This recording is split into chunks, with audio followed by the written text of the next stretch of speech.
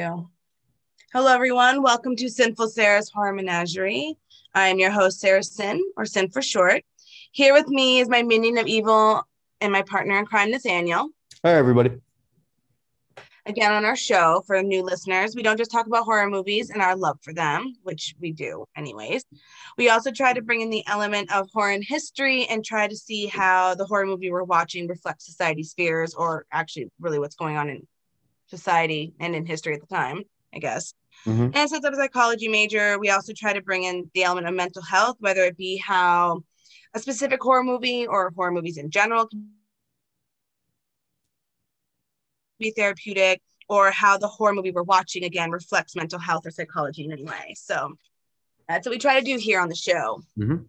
So we're continuing we kind of started this month doing our kind of like own horror history, and this month is the 30s, and we're going to continue with each month dedicated to another decade. Mm-hmm.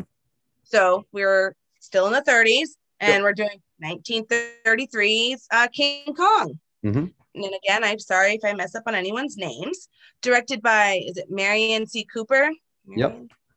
Ernest B. Schoedsack? Do you know? That's close enough. Yeah. Starring Fay Wray as Ann Darrow.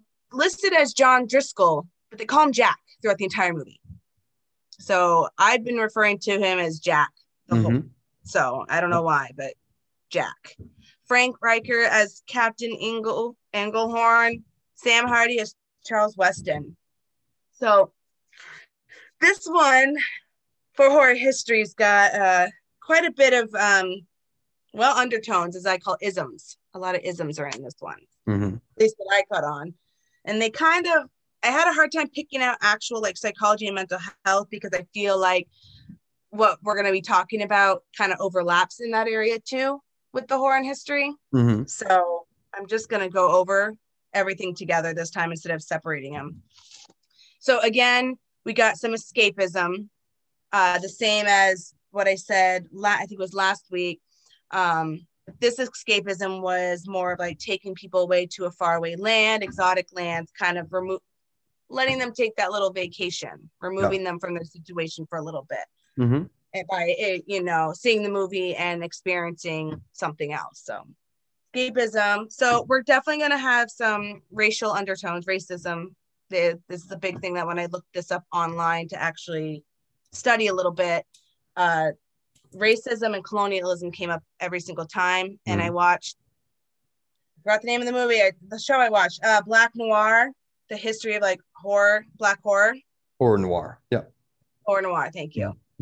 I watched that one, took some notes, and then I watched Eli Roth's Horror and History, or History of Horror, specifically on this movie. So I wanted to make sure that I caught up on everything so that I can talk about this the right way. So I picked up on those. I knew those were to look for. I also picked up a lot of like sexism or being sexist. Like the first 30 minutes of the movie, I was just like, yeah, oh my God. Like, can we just stop for 5 minutes? Yeah. Like women bashing for a minute? That would be great. Mm-hmm. So there's that. And then of course, which goes into like the fear of the unknown or the fear of the other. Another thing mentioned, there's metaphors and symbolism that mimic the slave trade, especially Kong like chained up being on display was one. So we'll get into that more. So I wanted to read just a little bit from this a little article I read. It's from the Times of India, and it said the capturing and chaining of Kong is metaphorically linked to the U.S. slave trade. Racist allegory depicting white America's view of Black people at the time. Colonialism, a team of explorers invade Skull Island. Kong is taken, shackled, and transported to a different world for amusement and profit of the white people. So that was just one of the articles. I read a bunch of them to try to keep up, but I wanted to just read a little bit of one. Mm-hmm. So with that is also like, that means there's like exploitation, oppression, desperation, there's fear, paranoia, definitely some narcissism on Carl Denham's part. I was like, infatuation, and then I wanted like, is there some bestiality in this movie? But not really. But it's just like Kong's infatuated with it. Yeah, not in this version. Yeah. Oh, not in this version. Cool. Yeah. Okay, because I only saw bits and pieces of the Peter Jackman. See, I don't even know who Jackson. made the remake. Yeah, that one gets weird. But yeah. So, I probably missed a lot. I just that's kind of the ones I was picking up on. I just noticed that everything was kind of overlapping with this movie. So Yeah. So I don't know where you want to start because I just separated everything by isms. Sure. And Yeah. I mean, the racial allegories. I mean, I suppose we should just get that out of the way. yeah. Because while I can see that take, I don't think it's actually as pronounced as others might think it is. Mhm. But I mean, yes, there's obviously allegories to you can make that connection today. From what my research says that, and again, uh, artist intent is the antithesis of good analysis, but apparently it was completely unintended to Okay. be. The directors themselves have gone on record apparently as saying the people made the film saying that it was never in their minds to discuss that element. Mhm. In fact, the Kong story was more or less inspired by some Komodo dragons that were taken from, like, I think, the Galapagos and put in a zoo, and they died shortly thereafter. And it was just sort of like they couldn't adapt. And so Right. their idea was we take a wild, beast or monster Mhm. from its natural environment, you put it into a world it doesn't understand, it ends up getting killed by the modern world. Um, and But yes, obviously, I mean, you can't watch this movie in the 21st century and not see the colonialism aspects. Right. Um, in particular, in the way that Carl Denneman is people come to the island and basically just make themselves at home, do whatever they want. They kind of disrespect the natives, and they do capture Kong and take him away from his native land, and that's which was not even originally the plan. It was the plan was to shoot him, was just Right. to film him. But then they're like, well, we knocked him out, we can take him back, and how they do that is anybody's guess. But it was a movie Yeah. made in the 1930s, so nobody really cared. No. Yeah. But yeah, I mean, so yes, and obviously, yes, like him on the platform in chains is definitely it would be in the 21st century reminiscent of slave auctions. Yeah. Um, I was reading stuff, and when I sure. watched the Horror Noir, I wanted to make sure that I picked up on it. Yeah. I want to make sure that I could see it too, because it is a big aspect, because it is talked about a lot. And, Mhm. And I also think the colonialism, not just with African Americans, but also mimics, I saw a lot too of Native Americans, because, they're coming into Skull Island Yeah. and they're like, hey, since we're here, we're going to do whatever we want. We're Right. going to take over. We're actually going to take someone from here and we're going to put them somewhere else, and you can't do anything about it. I mean, Yeah. there's even a part where Jack, I wrote it down now, I don't know where I put it, but he even was like, oh, them and their heathen ways. Like, Yeah. ooh, Yeah. now we got to come in and probably Christianize these people too, because their ways are not our ways. And, Right. that was a lot of what they did here in America with the Native Americans. Yeah. I caught on to that too. So not only what they did to the African Americans, they also did, I caught on to the colonialism part of Yeah. being able to be metaphor or symbolic of what happened here to the actual Native Americans too. So for me, Yeah. I picked up on that. Mm-hmm. Just, because I know that when they look at the natives in the movie and they're like, they made them, I forgot what she said, but like traditional, they didn't really study what actual, a native ceremony or, anything. They just were like, this is what we think these people do, so this is what we're going to have them do. Yeah. So, which, I understand where people could be like, because, not just with Native American cultures, but a lot of other cultures, and I know a lot of African cultures, ceremonies and rituals are very important. They're a very big thing. So to see that on a movie, feeling like, oh, you're mocking us, would be the same as someone mocking someone who's Christian or Catholic being mocked for their religion. Right. So I can see for me, I can see a little bit that being disrespectful too towards another culture, because, these are very rituals and ceremonies are very sacred to a lot of different tribes and ethnicities. And, to be seen like that would be like, Yeah. To me, does that make sense? I feel like I sound really stupid right now. No, it does. They and yeah, I mean, like those cultures probably weren't killing people. This one was, but they've been feeding Kong women for a while apparently. But but yeah, I mean, and that's what I mean is that yes, the depiction of I mean, that even then I found myself thinking when watching it that that could be a lot worse, because other films around this period would have just used white people in blackface for those True. particular roles, and I was like, well, at least they're all actual black people, Yeah. versus other films of the time. Probably that had to do with more budget, because to talk about what this film does well, I mean, there's some absolutely extraordinary sequences. I mean, back in the old American filmmaking epic boom in the 1930s and stuff, in the 90s and the 40s, just some wonderful sequences and really well designed sets, and that whole sequence is just mind blowing. I did write a lot about some of the good things about the movie, because I think the stop motion animation was pretty. I mean, it's dated now, but I still think they did a pretty good job. Yeah. The one thing I really enjoyed about it was you could tell the stop motion was being projected onto a screen. Yeah. While the actors perform in front of it. Mm-hmm. But in a way, I'm like, I like that better, because they can still see what they're interacting with and see what they're supposed to be scared of or fighting, as opposed to with CGI, where they're like, hey, look at this tennis ball. Okay, pretend it's this, where then they digitally, they put it in digitally later. They actually got to interact and see what they were interacting with. So I know it's, again, dated and old school, but I still enjoyed that, because I was like, at least they could interact. And really, I mean, to me, I think that makes your acting better, because you're actually seeing what they saw. I'm not sure. But yeah, it could have been projected directly behind them. It might have been forced perspective later. I'm not certain. A lot of it looked projected. I don't know. I did a lot of theater, and we had to do stuff like that. Yeah.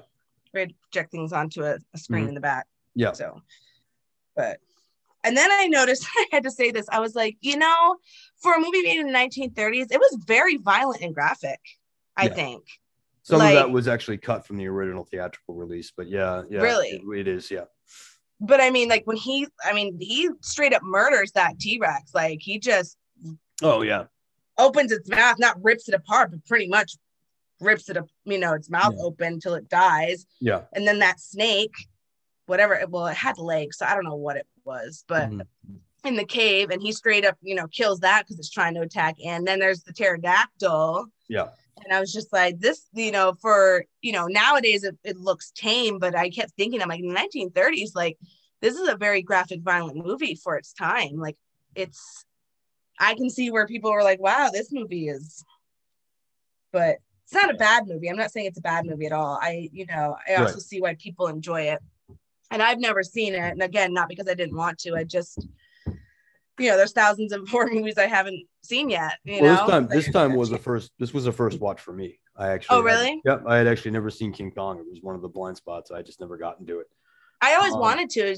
Never got around to it. Yeah. Now, was this Harryhausen? Is it Harryhausen? I don't think. Maybe it might have been. I think that might have been before his time. Oh, okay. But let me see if I can find that information. I should have looked that up, but I totally just spaced until like right this second. Yeah. I was like, is it Harryhausen who did it?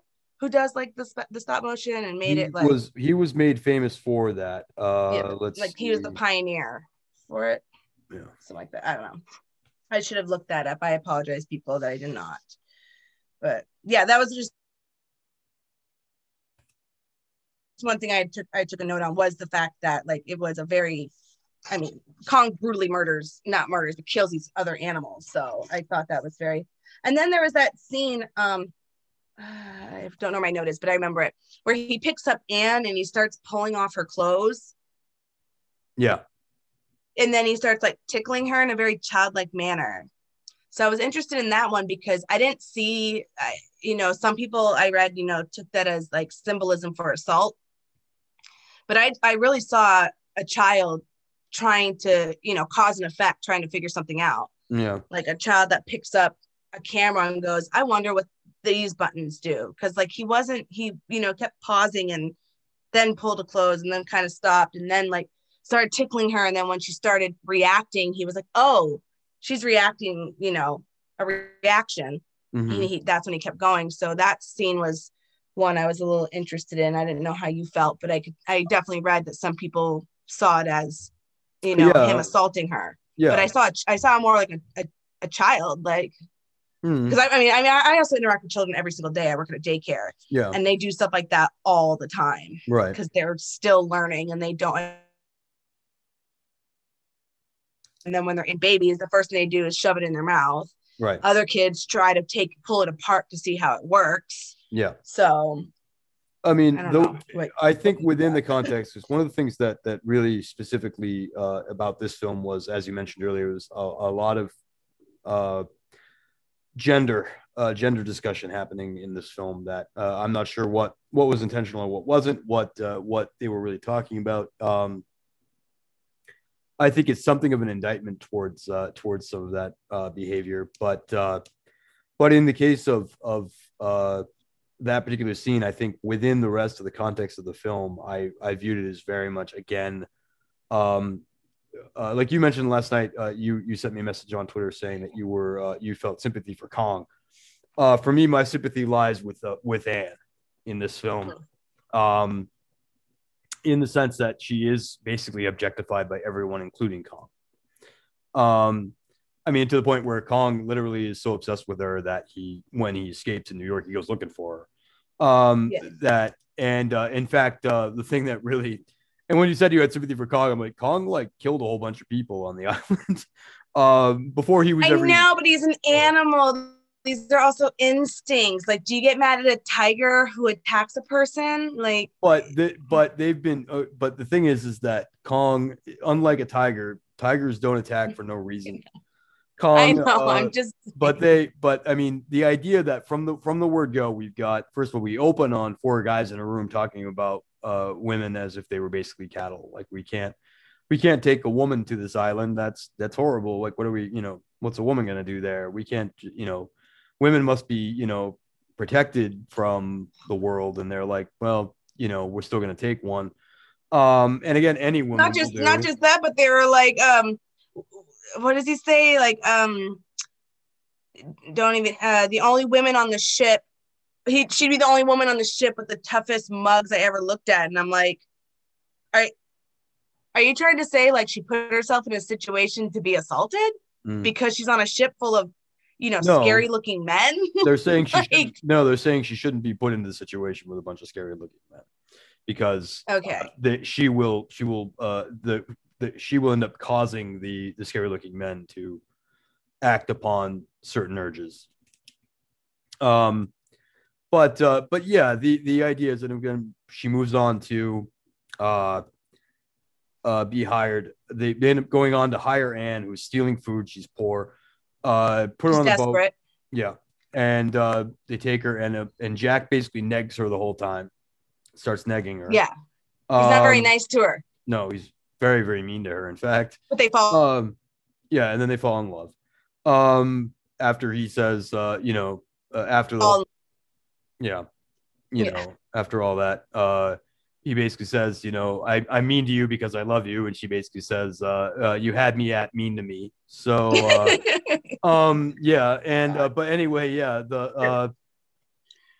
but then the idea is that they go to the island, and the natives have actually been sacrificing women to Kong to keep him at bay because they're terrified of him, which basically suggests that his natural state is to basically just start destroying everything. And so they're like, we're gonna give women, giving Kong women, and what happened to those women, we don't know. He certainly doesn't seem to have a collection of them. They're all gone. But basically, the idea is that they are doing these human sacrifices to Kong. They see Anne, and they want to buy her. They want to sell. What was it? 8 of their women for Anne. I'll give Um, you 6 of my women for Anne. yeah, Yeah, for the golden girl. yeah, The yeah, golden girl. the golden woman. Yeah. Yeah. And they Woman. take, and so and then when they say no, they come to the boat and they kidnap Anne And and just tie take her her. up. Yeah. But then the idea is, like I said, Kong immediately, takes her as a possession, and and does toy with her, and then even to the point where after Kong's captured, he gets to New York. He breaks free, and when he goes after Anne specifically, and when he can't get, at one point he actually grabs another woman and thinks it's Anne, and it's not, and he just like drops her to her death. But I mean, though, the thing I kept coming back around to was the idea that the natives have been giving Kong women because otherwise Kong destroys their civilization. And so I can't really get behind the idea that Kong is just an animal. Now, to a degree, yes, I think he's like a natural disaster. You can't really get mad at an earthquake for being an earthquake. But to really suggest, I think, to give him full sympathy doesn't work for me personally, because I feel like that Kong's natural state is destructive. And so I can't look at him as a child either. With Anne, I can only see it as possession, as him attempting to. Now, what Kong understands about women is anybody's guess. What had he been doing with these other women? We don't know. Did he eat them? Did he kill them? What did he do with them? Because they've been giving him women for a while. Right. But we don't know. I guess I'd versus the alternative. I'd hope he ate them. But it's still and the thing is that as soon as Anne is taken from him, even on the island, he goes and immediately goes to start smashing up stuff. He kills multiple people in the village, again suggesting that the only thing that's kept him from doing that up until now is they've been handing him women. So I mean, I don't know. I guess so. I mean, from that perspective, I look at the idea of I can't look at him as a child in the same way that I wouldn't look at a Greek god as a child if they're like going to do a human sacrifice to something that is otherwise destructive. I view the Kong as a monster. Oh, okay. Yeah. I personally didn't really see him as a monster because I mean, sacrificing sacrificing virgins have been around for God knows how many years. Yeah. Not that I agree with it. I've never, that's never been my thing to agree with, but it's also not my place to tell another, culture how to do their thing. But I mean, I tell any culture that's murdering people, I think we probably should put a stop to it. But yeah, I mean, like, but were they giving him women because he specifically wanted women, or did they just all of a sudden, because I guess my question is, like, if Kong was there first, that's his home, his habitat, his territory, and then people came on his island. I mean, why wouldn't he become destructive? Now there's these people that he doesn't even understand. And then the people, why did they start giving him women? Was it because he started coming to the village and grabbing women, or did they just think, let's give him virgin women because that would be my gods want? Yeah. Yeah. So is he really a monster because humans made him a monster in a way, is how I see it. He wasn't really, we don't know the backstory. So for me, I just don't see monster. I just, in New York, I saw removed from its home, its habitat, and then placed somewhere else. Mm-hmm. And then breaks loose because he was scared. And, any animal backed into a corner will fight, even a rabbit. But any animal backed into a corner won't seek out the woman that he's claimed possession of. Right, but is it really possession, or was it because he saw her, he never seen a woman like that before, so he was intrigued by her? Yeah. Because he's never seen a golden woman before. He's only seen, African American women, dark hair, dark skin. He's never seen a blonde hair, blue eyes. Yeah, but there were a billion of them in New York. But he specifically wanted Anne. Right, because he recognized her. I don't know. I just, I always feel bad when they, remove creature or animals from their habitat. I mean, I don't mind zoos that are trying to preserve animals, so they don't go extinct. That's one thing. But when people just go to, oh, hey, yeah, like you said, the kimono dragons, hey, look at these things. Let's bring them over here. Let's remove them from their home. And oh, why they die? What happened? Yeah. It's like trying to domesticate the wild animals that shouldn't be domesticated. But that's what I mean is he's got too much agency to be a wild animal. He's thinking too much to be a wild animal. I mean, to claim instinct on an animal that's clearly thinking. I mean, he's certainly the movie goes out of its way to give him more identity than a wild animal. Like the dinosaurs don't have that. That I just feel like what we have is ultimately the way I look at it is it's another man that sees Anne as less and can do whatever he wants with her. Yeah, I guess so. And whether or not his motivations are rooted in any sort of actual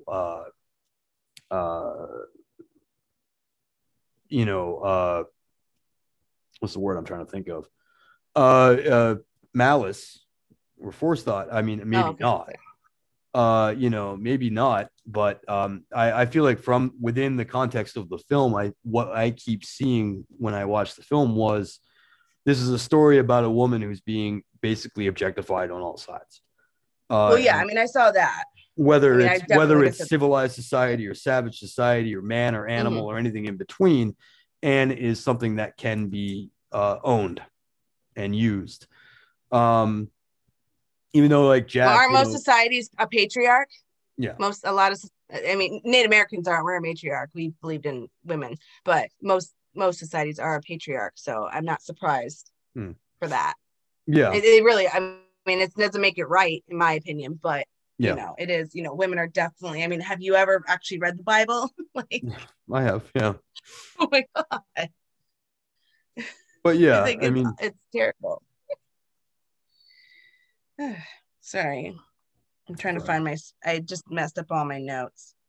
But I mean, if you want to keep going on like the whole like with Anne, yeah, I mean, the first thing I picked up was like I said, I don't think I messaged you this, but I was like, oh, I got through 30 minutes, and the whole time I just kept thinking like, wow, this poor woman is just like you said, objectified and seen as a nuisance. And I think even Jack at one point calls her, she's like, you don't think much about women on ships. He's like, I think they're a nuisance. Yeah. I'll try not to get in the way. You've been in the way already. Just being around is trouble. Yeah. And this is the guy she falls in love with. Mm-hmm. Yeah. And right. She actually says, but you hate women. And he's like, yeah, but you're not women.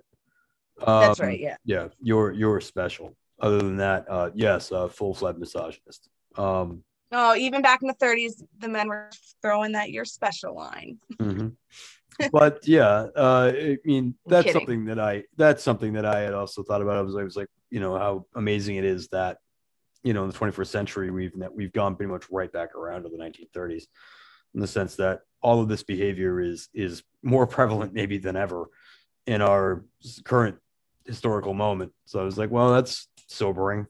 Like, that all this problematic behavior happening in a movie made in 1933 in 2021 is still very much alive and well.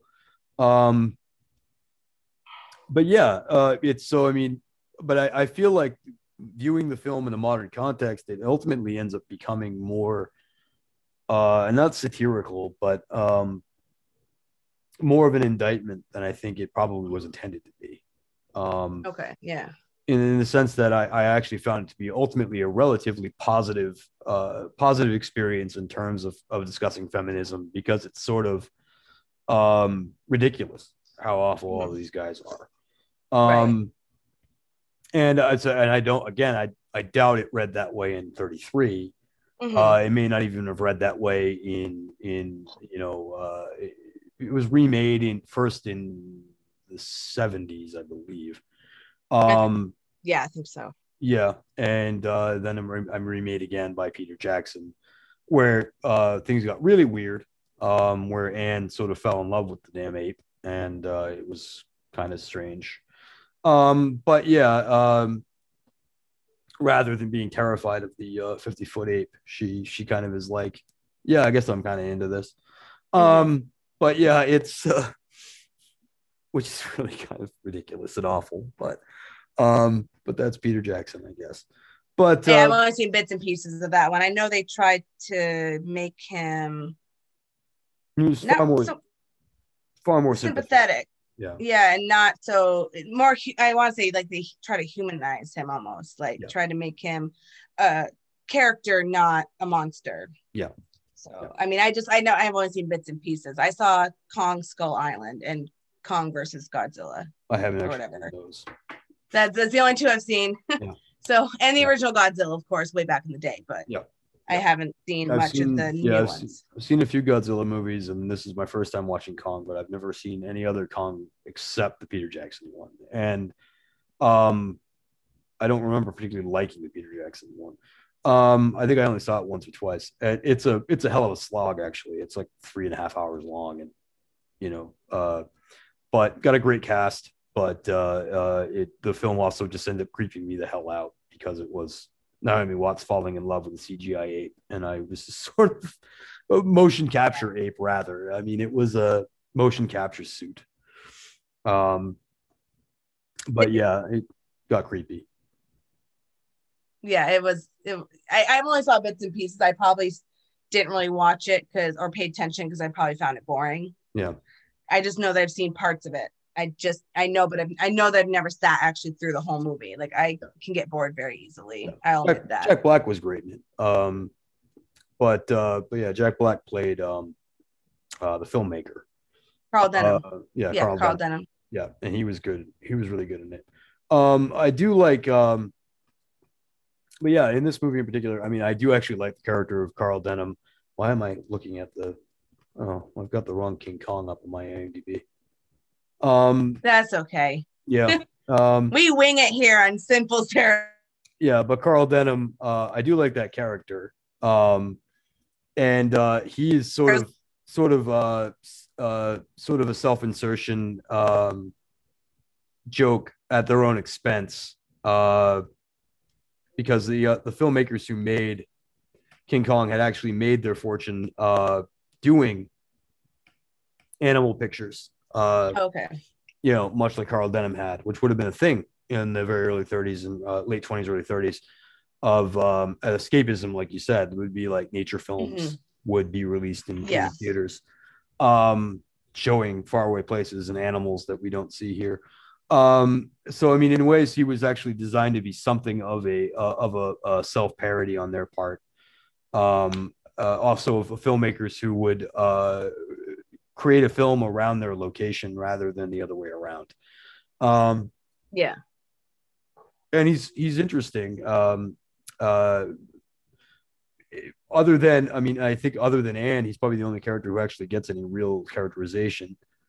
I just couldn't tell if I was supposed to like him or not. Like that, like he would do some things where I was just like, I don't like him. Like, very like right off the bat, you know, well, I'm gonna go find a girl, and he waits to find the girl who you can tell is not the, you know, needs to steal. Yeah. She has to steal food in order to survive. So he's like, he hones in on like, there's a desperate girl, I'm gonna take her, you know. But then he does things like, when he sees Jack after Jack climbs up out of the cave, and he's even like, you know, are you gonna go get her? Let me go. Wait for me. I'll come help you. But then he's like, no, you go back to the ship. Like, so it's like always like I could never tell. And then even when Kong is on display and the press comes and they're shooting at you're trying to harm the girl, like instead of being like, geez, take a picture of me. So I never could tell if I'm supposed to like the man or not, because he would do things like, oh yeah, like let's film this woman here and put her in a situation that, you know, for sake of a movie, but then shows moments where he cares. So I was like, I guess for that matter, I do kind of like him because, like you said, he does have a very, you know, more, I don't know, not detailed, but interesting story. Yeah. Or he is more fleshed out as a character. Yeah. But at the same time, it's like, are we supposed, like, as an audience, I'm looking, I'm like, are we supposed to like him? Are we supposed to dislike him? Like, is he an anti-hero? Like someone you root for that you shouldn't root for? So that was my only like soul, you know? Right. So, yeah. Character. I liked her. So it wasn't like I didn't dislike anybody in the cast. I think the cast was pretty good. Yeah. So I just thought Jack was kind of bland. Oh yeah, yeah, and he was. I mean, in very much 1930s leading man style. A lot of them were very bland. As we've talked about, well, in the last two films we've talked about, that sort of Well, he was handsome. Like yeah, that was about it. that Like was he was about a it. handsome man, but Yeah, the character himself was not, oh, what? I'm like, I definitely can see if the guy who played Pendrell was a sex symbol because I found that man very attractive yeah, from the 1930s. So yeah, I mean, Jack was a very handsome man. I can yes, see maybe why they put him as the leading man, but the character was not well developed, I no, guess is the right word. no, and they didn't. They kind of didn't have to be in the 30s. But yeah, the kind of the big idea on with that is that the leading man is meant to just sort of be square jawed heroic and not really do anything. Okay. But yeah, as we saw in like with Jonathan Harker and Dracula, or the married man in Philip. Dark House, Philip. Not a lot going on. They're just sort Not of really. bland, handsome men who don't really do anything.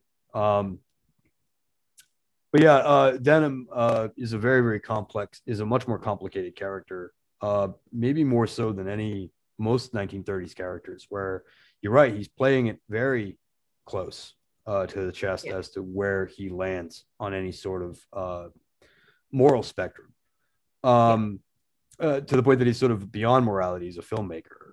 Like, and I think that's Mm-hmm. supposed to be the idea. I feel like the idea is that sort of he's uh somewhere in between the idea of that he's in that he wants the story to play out Mm-hmm. in an exciting way, and actually being a person, like they're seeing the world through literally through a lens versus actually participating in it. And I think that Okay. he's a very fascinating character. Um, and of course, he has the famous last line of "Twas beauty killed the beast." Um, but and which again I think ties into the whole sexism of the film. That Was that what they were trying to go for? I feel like when I first started seeing the movie, I felt kind of like they were trying to make it like a Beauty and the Beast story.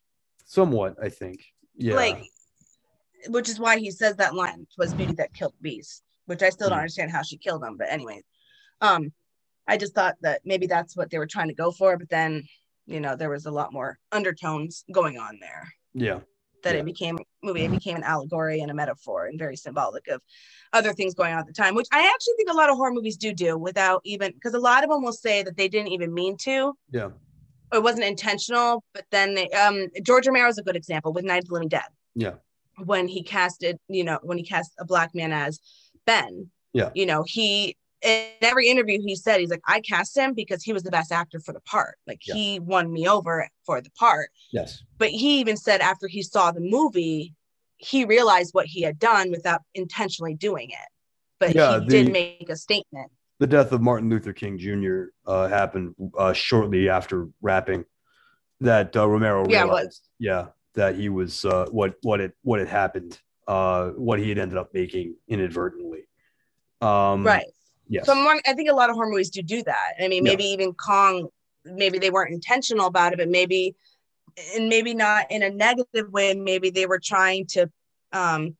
Sometimes horror movies are like, we want to show you what's really going on in the world, whether you mm-hmm. like it or not, Some do, because yeah, the world isn't pretty all the time. It's not rainbows and unicorns. The world can be cruel and mean yeah, and a horrible place to live in. mm-hmm. And we're going to show you that because you're living inside a bubble, but you need to understand what's going on in the world. So I think something too was show the world what's really going on through a movie, Mm-hmm. and maybe not be a negative way, just Yeah, be like, show them like, this is what's happening because you need to understand this is what's going on.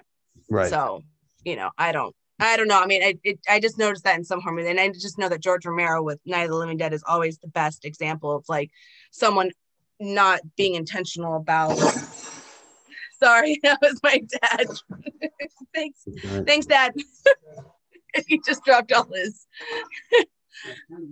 I know you were. Oh that's all right. We wing it on the show. We don't care. Mm-hmm. Hamara's walked in on a thing. What was it for at The Devil's Well when Hammer walks in. It's like, da, da, da, da, da, da, like, and I'm just like, I'm so sorry, guys. That's the 5-year-old child in the background. But anyways, yeah, that's, I think like Romero's always one I always give the example of with Night of the Living Dead was that he, after he had made the movie, he realized what he had and what he was representing and what he was presenting to the world. Do that.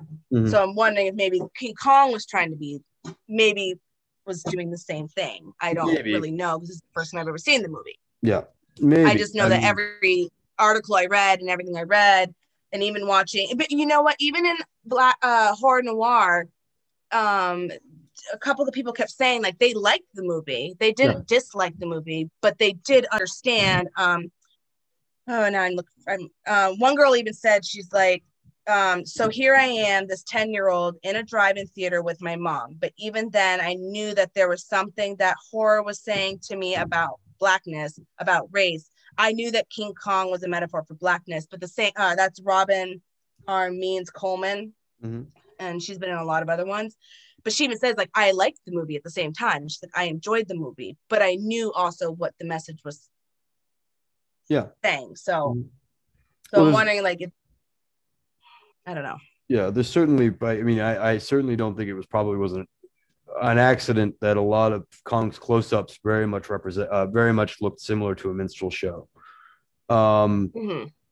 This wasn't made too long after Birth of a Nation, which had a very similar plot. Yes, they talk about that too. Yeah. Birth of a Nation. Yeah. And Birth of a Nation had a very similar plot. And ape-like black man kidnapping a white woman. But yeah, I mean, I think that this movie, I think this movie says more about blackness than it probably intended to. I think it probably says more about misogyny and male chauvinism than it intended to.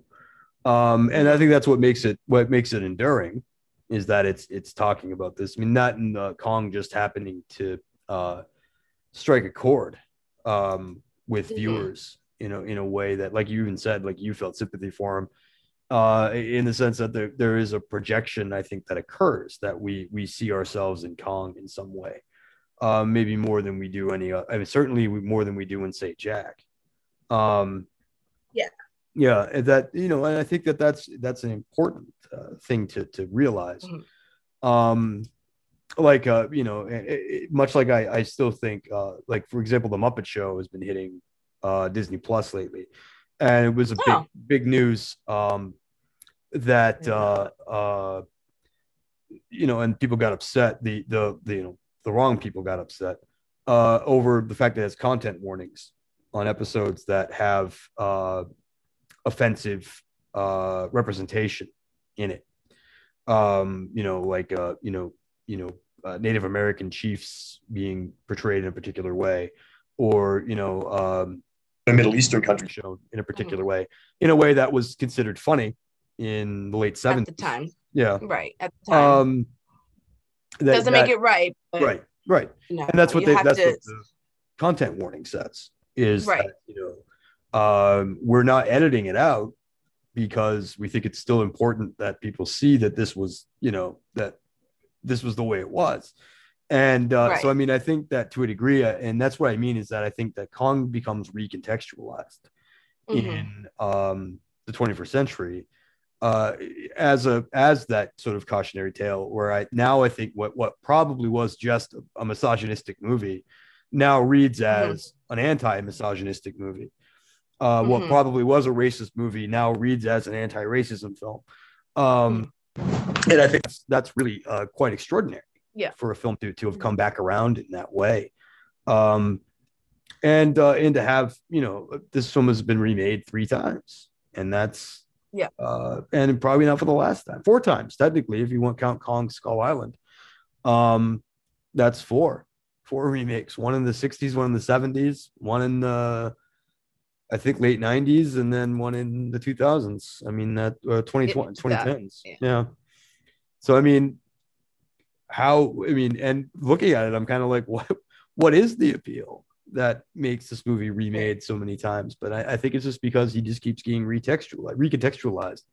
Mhm. as something that represents a part of ourselves, for better or I worse. think he can be. I think probably what it is he can be used for a metaphor and symbolism in different.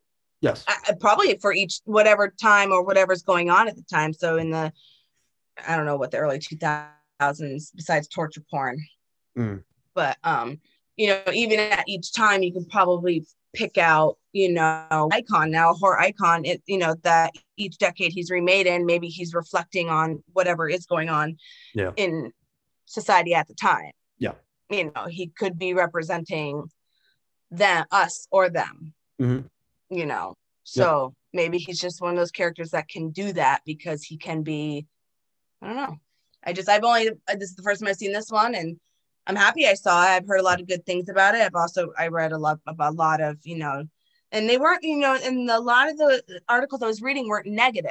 Right. They weren't saying like, no, this is a horrible movie because it's talking about this.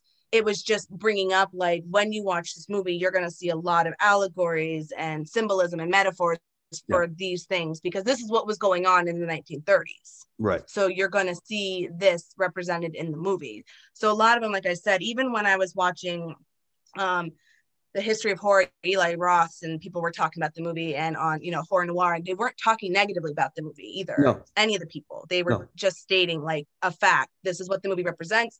This is what was going on in the world. That's why the movie was representing this, is because it was the 1930s. And, at that time, it was a white man's world. And, well, I mean, it seems like it's always been a white man's world. And that's really sad to me. Mm-hmm. Yeah. Nothing against white people, because I have Irish in me, like I got it, some European in me, but I'm like, I also got Native American, so like, let's just, but it just seems like, like you just said, we're going back around, and it's back to, a white, as my mom would have said, a white man's world. Yeah. And we should just understand that the world is beautiful and colorful and has many different people, because and I tell my daughter this all the time, because everyone is their own unique individual self, and that's who they're supposed to be. Right. And that's what makes the world wonderful, is that everyone is different. So why can't we all get along? Right. Like, it just makes me sad sometimes, the world I'm raising my daughter in. I'm not gonna lie, it is kind of hard. That's not the message I'm saying. Right. But if that made sense. Sorry. Sometimes I'm always like, I always go back, and when I hit, or did that come off wrong? Like, and then I laugh at inappropriate times, and so I'm always wondering. I want to make sure that I am respectful to everyone, because I do, I accept everyone for who they are. Right. I just love people for being that, for people. I don't care. Yeah. I don't care about back, right. That stuff never bothers me. So, but I still want to be, for me on this show, like, I still want to be respectful of other cultures, because we're going to talk about certain cultures that aren't in my heritage or blood. So I always want to know, to make sure that we're sounding respectful to everybody else out there. And then I listen to myself, and I'm like, well, that sounded dumb. That sounded stupid. Sure. So, I don't know if we're coming up on the hour mark, or if there's anything else. I kind of picked up we talked a lot about the stuff I wanted to talk about. Like I said, the colonialism was definitely, like, I don't think just reflected, like I said, the African Americans, it also to me reflected on Native Americans. So, right. And then I was like, I forgot what that was when they were going across. Was it Manifest Destiny when they went across the country? And yes. Okay. See, I do know some history. I was never good at history. And then what's the old saying? You should know the past because history repeats itself. I couldn't think of it. I can't remember that's a famous saying. So when you said we've gone back. Yeah, those who don't understand. You know what I'm talking about. Those who don't understand history are doomed to repeat it. Thank you. I never knew it for word for word. My mom would always say it to me all the time. This is why you need to learn history. This is what I need to know. So, I can't remember. I forgot it. I kept thinking about it, and I should have just gone online and looked it up, but I was just like, no, I'll figure it out. Yeah. Because that's what I do. And then later on. So I don't know if there's anything else you wanted to No, other than that, it was not Harryhausen who made this film, made It the wasn't? effects in this film. No, it wasn't. Okay. Who was it? It was the guy Willis O'Brien who ultimately trained Ray Harryhausen. So Okay. So O'Brien. Okay, I've heard of that. I heard him's name. Okay. All right, got it. Thank you for mhm. that. I should have looked it up myself, but I was just like, no, I'm pretty sure it's Harryhausen. I think I know No, Harryhausen would have been too young, I this, think, but at I this time. apparently didn't. So I learned something new, Mhm. which I like too. So I like to learn Yeah. every day. If you haven't seen the movie, I think it's definitely an important movie to see, especially because it does reflect a lot Right. on, history. I've always said, especially since I wrote that essay, was that if you want to learn history and you want to know what was going on at the time. So I think this is another movie that reflects on that. Yeah. So I think and it is a staple. He is a horror icon. He is, people know who, even if you've never seen King Kong, you know who King Kong is. Right. It's like Dracula, Frankenstein's monster, the mummy, creature from the Black Lagoon. Yeah. You know those names, even if you've never seen the movie. So I still think people out there should watch the movie. It's not a bad movie. It's not a horror movie. I will say that what I liked about it was that it was very fast paced. It didn't stop. And there was never a part where I was like, wow, I'm really bored right now. It just kept going. Yeah. Very it's an like had extraordinary film. Yeah. yeah. Yeah. So I think everyone out there, yeah, go watch King Kong 1933. I think, and or don't, but I think you should Yeah. because, I actually watched this one straight through when I couldn't even watch the 2005 one. So Mhm. not that I'm putting it down, I'm just saying. Right. So, okay. All right, we'll wrap it up. Thank you everyone for joining us here today on Sinful Sarah's Horror Menagerie. Again, I'm your host, Sarah Sin, with my partner in crime, Nathaniel. 'Twas Beatty killed the beast, everyone. I hope you enjoyed the show. Again, thank you for listening to me ramble on and on. And I just want to remind everyone out there that there's a horror movie out there for everyone to enjoy. So thank you.